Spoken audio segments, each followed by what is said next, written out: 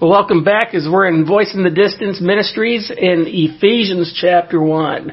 And the last chapter we did was basically just an intro to the book of Ephesians. I titled it, Welcome to Ephesus.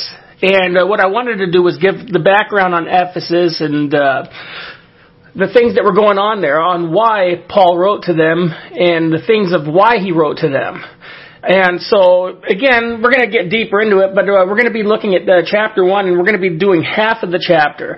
Now, I could do the full chapter, but again, I think there's just so much deep richness involved here in every chapter of this book that it may be a half and half each time possibly. We'll see how that goes. But again, I want to cover, so much ground here because there's so much that Paul addresses here. And again, when we look at the book of Ephesians, as I said before, if you listen to the previous chapter, or the previous message, I should say, that in Paul's writings, but especially in the book of Ephesians, was the first half started out with doctrinal statements, and then the second half started out with application statements in regards to how we deal with one another and things of everyday life. And so, again, this was the first half of Ephesians was there to help clarify who we are in Christ and how we're to detail in the fullness of God's purpose in His church. Why? Because we come into the church by grace and through faith, and then after that we start to understand the Lord's place as the head of the body. And then we affirm that love, we affirm the order and direction that comes from Him. And that's what Paul was doing. See, Paul wasn't around during the time with the 12 disciples. But Paul got to spend 3 years with Christ Himself in the Arabian desert when Jesus came to him and trained him one-on-one for a period of 3 years, just as He did with the 12 disciples. And so, Paul's giving, again, some insight again to the things that Christ taught. But he's addressing things to a specific need of what was going on there. And we had the blessing of having these letters. Because Christ calls us to live a certain way. And that certain way, Paul had to live in order to be a teacher. And so God provides the spiritual equipment. He provides the weapons and the relationships to help us further ourselves with that relationship. Because God designed each of us to fulfill that specific role. And to fulfill a role, whether it be in our everyday walk or maybe in the church, is of what we call the body of Christ.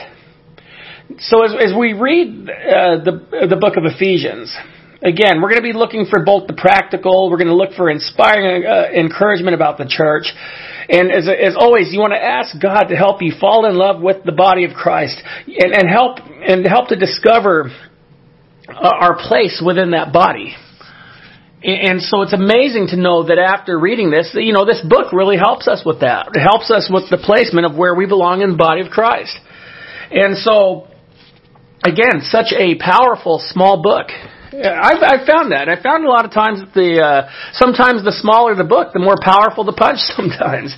You ever been knocked down by somebody smaller than you? I mean, it's just, you really wouldn't expect it, but, they could hit hard, and that's what Paul was doing here. He must not have had a lot of papyrus to write with, because he was writing this, while in imprisonment. And so, if you were only given a certain amount of paper to write, you really want to make sure that you're spilling your heart out on that piece of paper for as much as humanly possible. And so with that, let us take a look at this. Let us take a look at what was written here. And because we're going to see again the heart of Christ in Paul the Apostle to the people. He's bringing the teachings of Christ to a place that had no idea what the teachings of Christ were. So thank God for the presence of the Apostle Paul and his missionary work. So let's go ahead and take a look here as we're going to see verses 1 through 4 first. It says, Paul, an apostle of Jesus Christ by the will of God, to the saints who are in Ephesus and faithful in Christ Jesus. Grace to you and peace from God our Father and the Lord Jesus Christ. Blessed be the God and Father of our Lord Jesus Christ, who has blessed us with every spiritual blessing in the heavenly places in Christ, just as he chose us in him before the foundation of the world, that we should be holy and without blame before him in love. Paul, an apostle of Christ, by the will of God, was a perfect introduction because that is what he was. It's just like we are in what we do by the will of God. And why I say that, what I mean by that is some of us are executives. Some people might be cab drivers, teachers, factory workers, construction workers, and pastors, all by the will of God. See, at this point, he was a veteran in the Christian faith. Give or take, Paul was probably somewhere between 25 to 30 years in the faith serving. And Ephesians was written at about 60 A.D. And so the blessings to see a veteran in the faith is continual growth of veterans in the faith because, see, we're all a work in progress always. And by that, in verse 3, it shows the blessings in the heavenly realms with the benefits of knowing God and loving God more so. But he made known that there was a plan, and a plan for all being chosen. See, many have asked, why am I here? Why was I born? Well, the Bible makes it known that there was a reason that God had. He told Jeremiah the prophet, he said to him that I knew you before you were in the womb. So we have everything designed by the author and finisher of life. It is a hard concept to realize that he wanted us in choosing us, but he did it.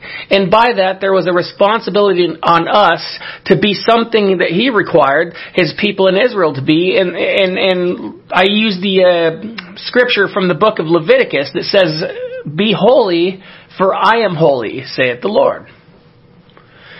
So what is neat is that it says that he predestined us to adoption in him. And, you know, it's funny for people that were adopted. Some people have trouble with that, with the fact that they were adopted. And what is not always realized by them is that you were actually chosen by someone who handpicked you, if you will. You know, when people have children, they have to bring them home from the hospital. And amen for that. But you were specially chosen. Well, so were we by the Lord. When your parents knew that they were having a son, they were preparing their room, decorating it and painting it to the specifics of a boy. As they were for a girl. It was designed special for you.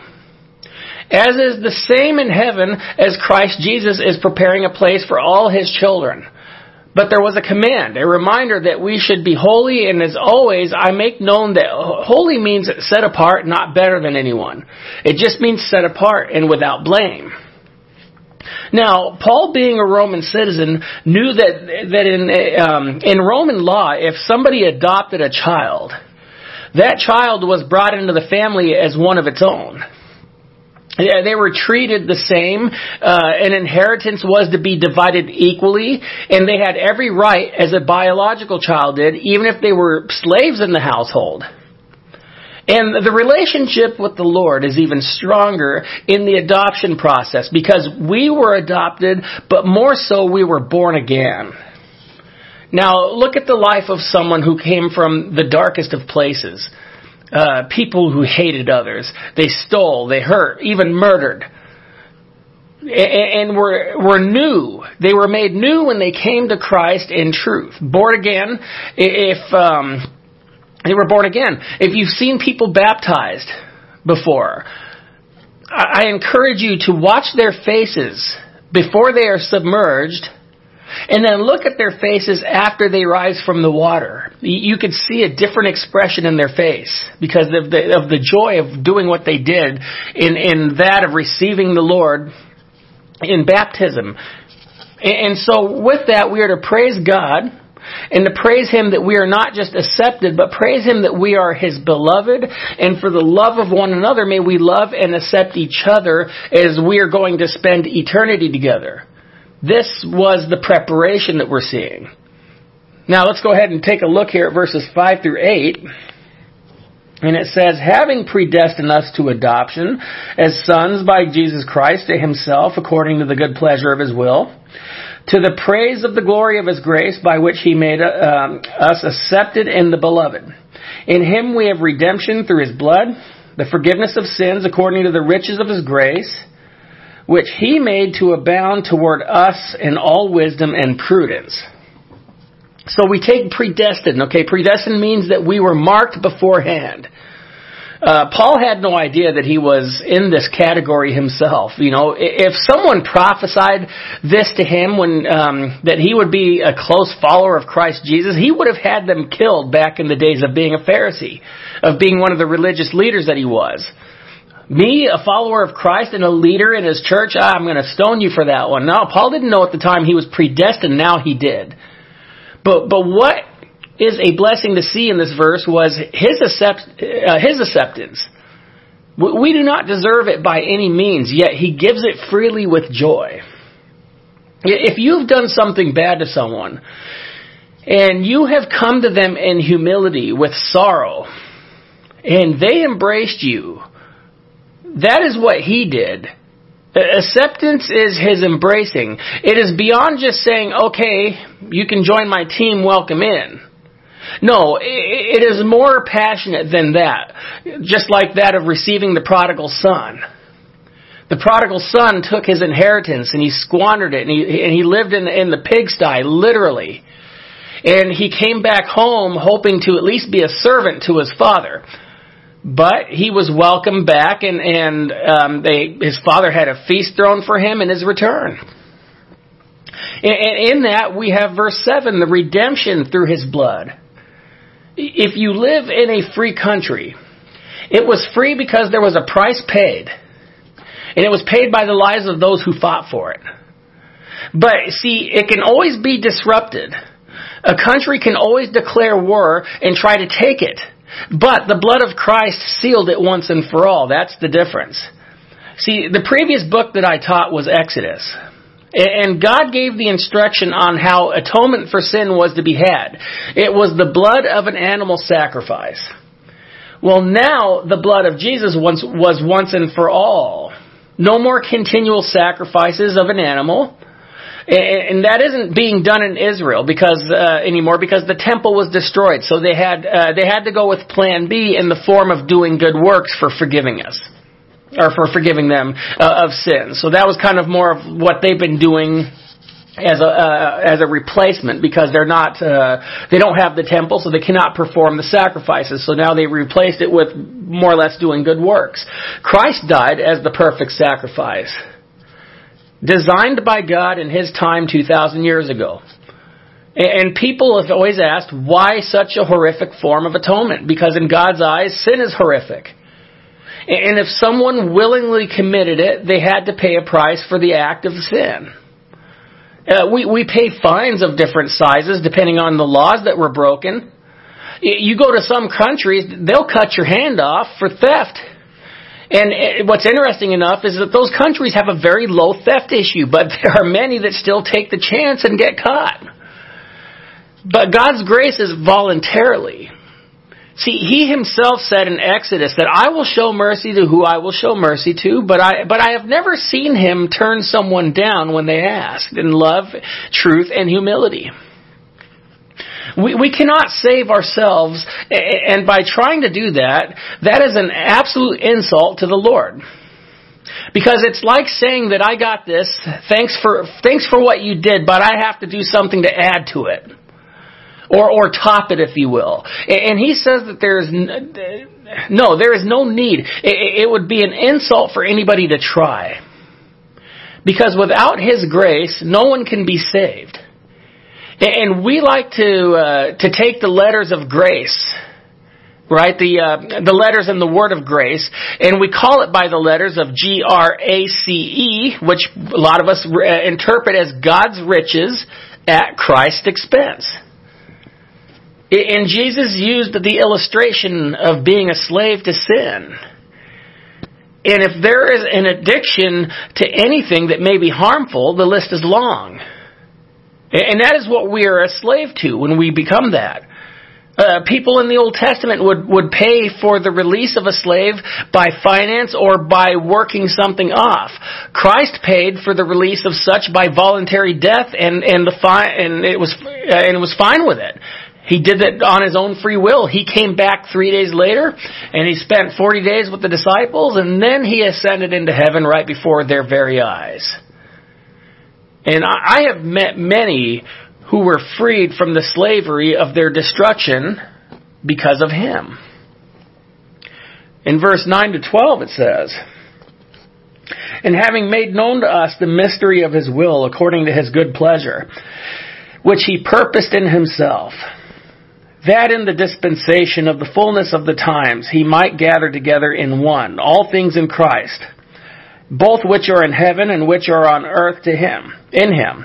In him also we have obtained an inheritance, being predestined according to the purpose of him who works all things according to the counsel of his will, that we who first trusted in Christ should be to the praise of his glory." You know, we look at that word mystery. And of course, because the New Testament was written in Greek, and Paul had written this letter in Greek, the word mystery is translated mysterion. And what it is it translates into something like, as an example of discovering the depth of an iceberg. You can see the tip of one that might be sticking 10 feet out of the water, but when you dive underneath, you will see that it could be actually 100 feet deep and never knew it. See, God was planning on keeping a secret, but planned on revealing it through that of Christ Jesus, uniting Jews and Gentiles. And many still do not understand the plan of God, but if we pay close attention to his word, we can have an understanding. But more importantly, trust in what he is doing. Angels rebelled in heaven with the devil. People rebel against God and contribute to others doing that to this day, but what Paul is making known that it's not going to last. And I've said before and will continue to say that every sheepfold is different. But when Christ enters that sheepfold, he brings everything together. Everyone will understand there will be no confusion because God is all-knowing. And I said earlier that we may not know all things, but we are to trust all things. See, when life seems chaotic, we're called to rest in him. Because that's what he wants. Because he said to do just that. We have heard the term, rest assured. Well, we can rest on his assurance because he's the only one to have made a promise and stood by it. He's the only one to make a promise and fulfill it. And he's the only one who can make a promise and never break it. I mean, look at the covenants that the Lord made through the Bible. And see that he fulfilled every one of them.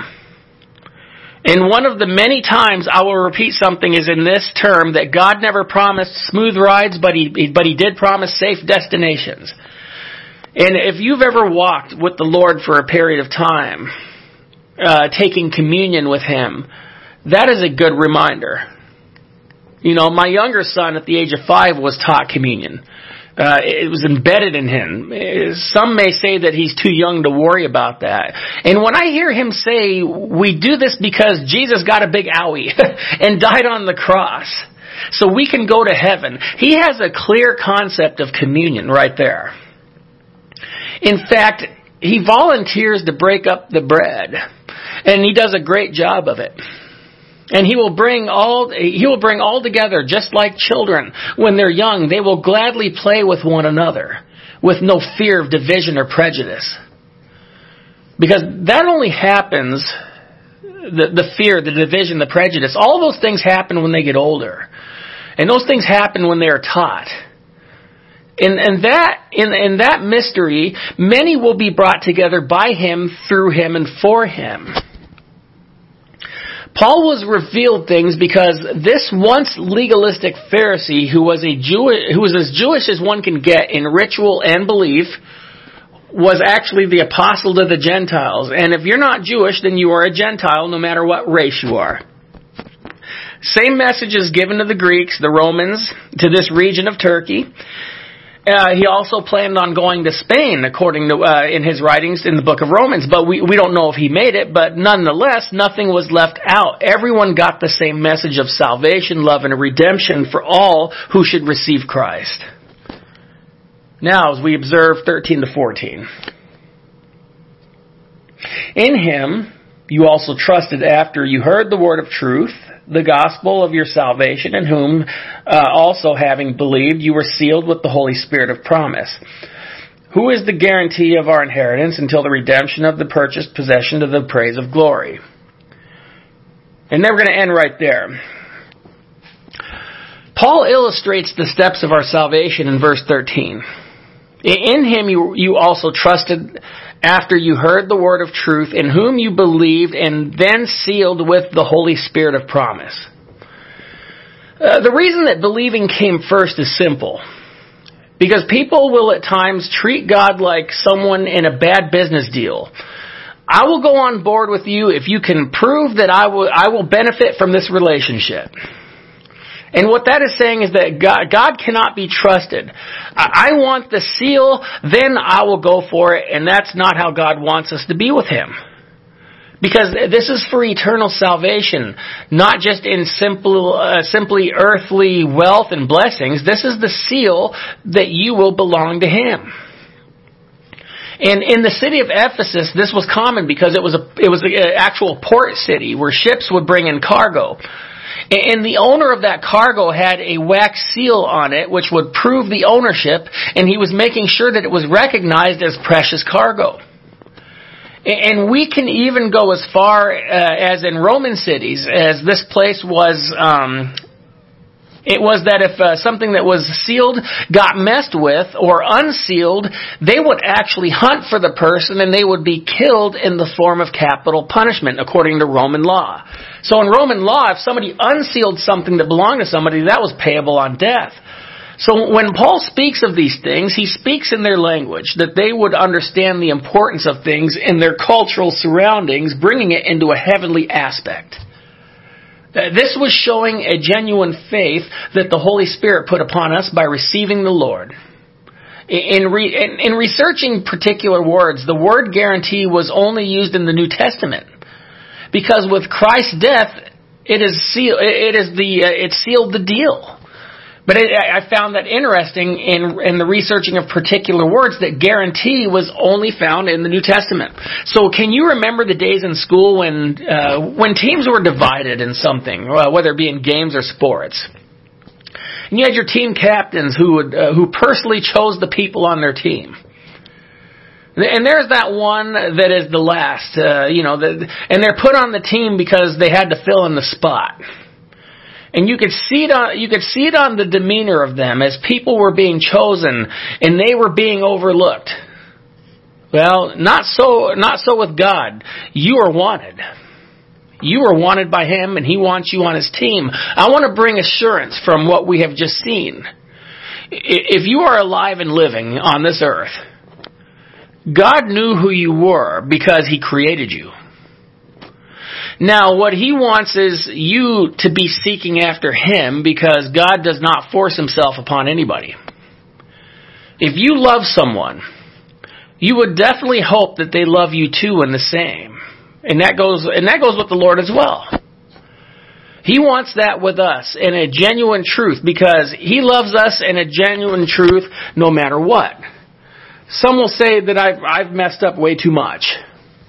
All right, I've messed up way too much. He doesn't want me. Most good parents who love their children beyond measure want them back, right? They want them back, but how much more does the Lord want you back? If you are messing up and you do not want to be there anymore, He is the best hope in your transformation. I'm giving you the information that leads to transformation. But the transformation cannot happen until you allow the Lord to be your Lord and your Savior. I've heard many say that they have never been loved by anyone. Well, I want to lead you to the one who will love you unconditionally. And He will put His seal on you as an eternal birth certificate with the Father's name on it being His. And let me assure you something. If you find a church that is walking, teaching, praising, and loving God, they will love you too, because you will be with some long-lost relatives related through the blood of Christ if you want to receive Him now. That's the $1 million question. That's worth more than $1 million. That is your eternal destiny. If you want to be with Him when your time is up. But you know what? Not just when your time is up. You're going to be with Him here and now. He's going to be with you when you receive Him. There's always going to be hard times. There's always going to be some rough roads. But it's always easier when someone's there for you and with you. The Lord will always be there. And you know what's neat about Him is He also assigns others to be there too. Others that walk with Him. Others that are related to Him, which will now be related to you. So if you want to receive, after hearing everything you've just heard, everything you're hearing right now, everything you just read from the biblical aspect of the scripture I read to you, came from the words of a man who hated Christians and a man who had them arrested and even killed until Christ came to him on the road to Damascus and converted him to a mighty follower and leader within his church. We're reading the words of a man who hated Christians and a man who would love to see the destruction of them and has now been called to see the salvation of them. See, there's builders in the world and there's destroyers.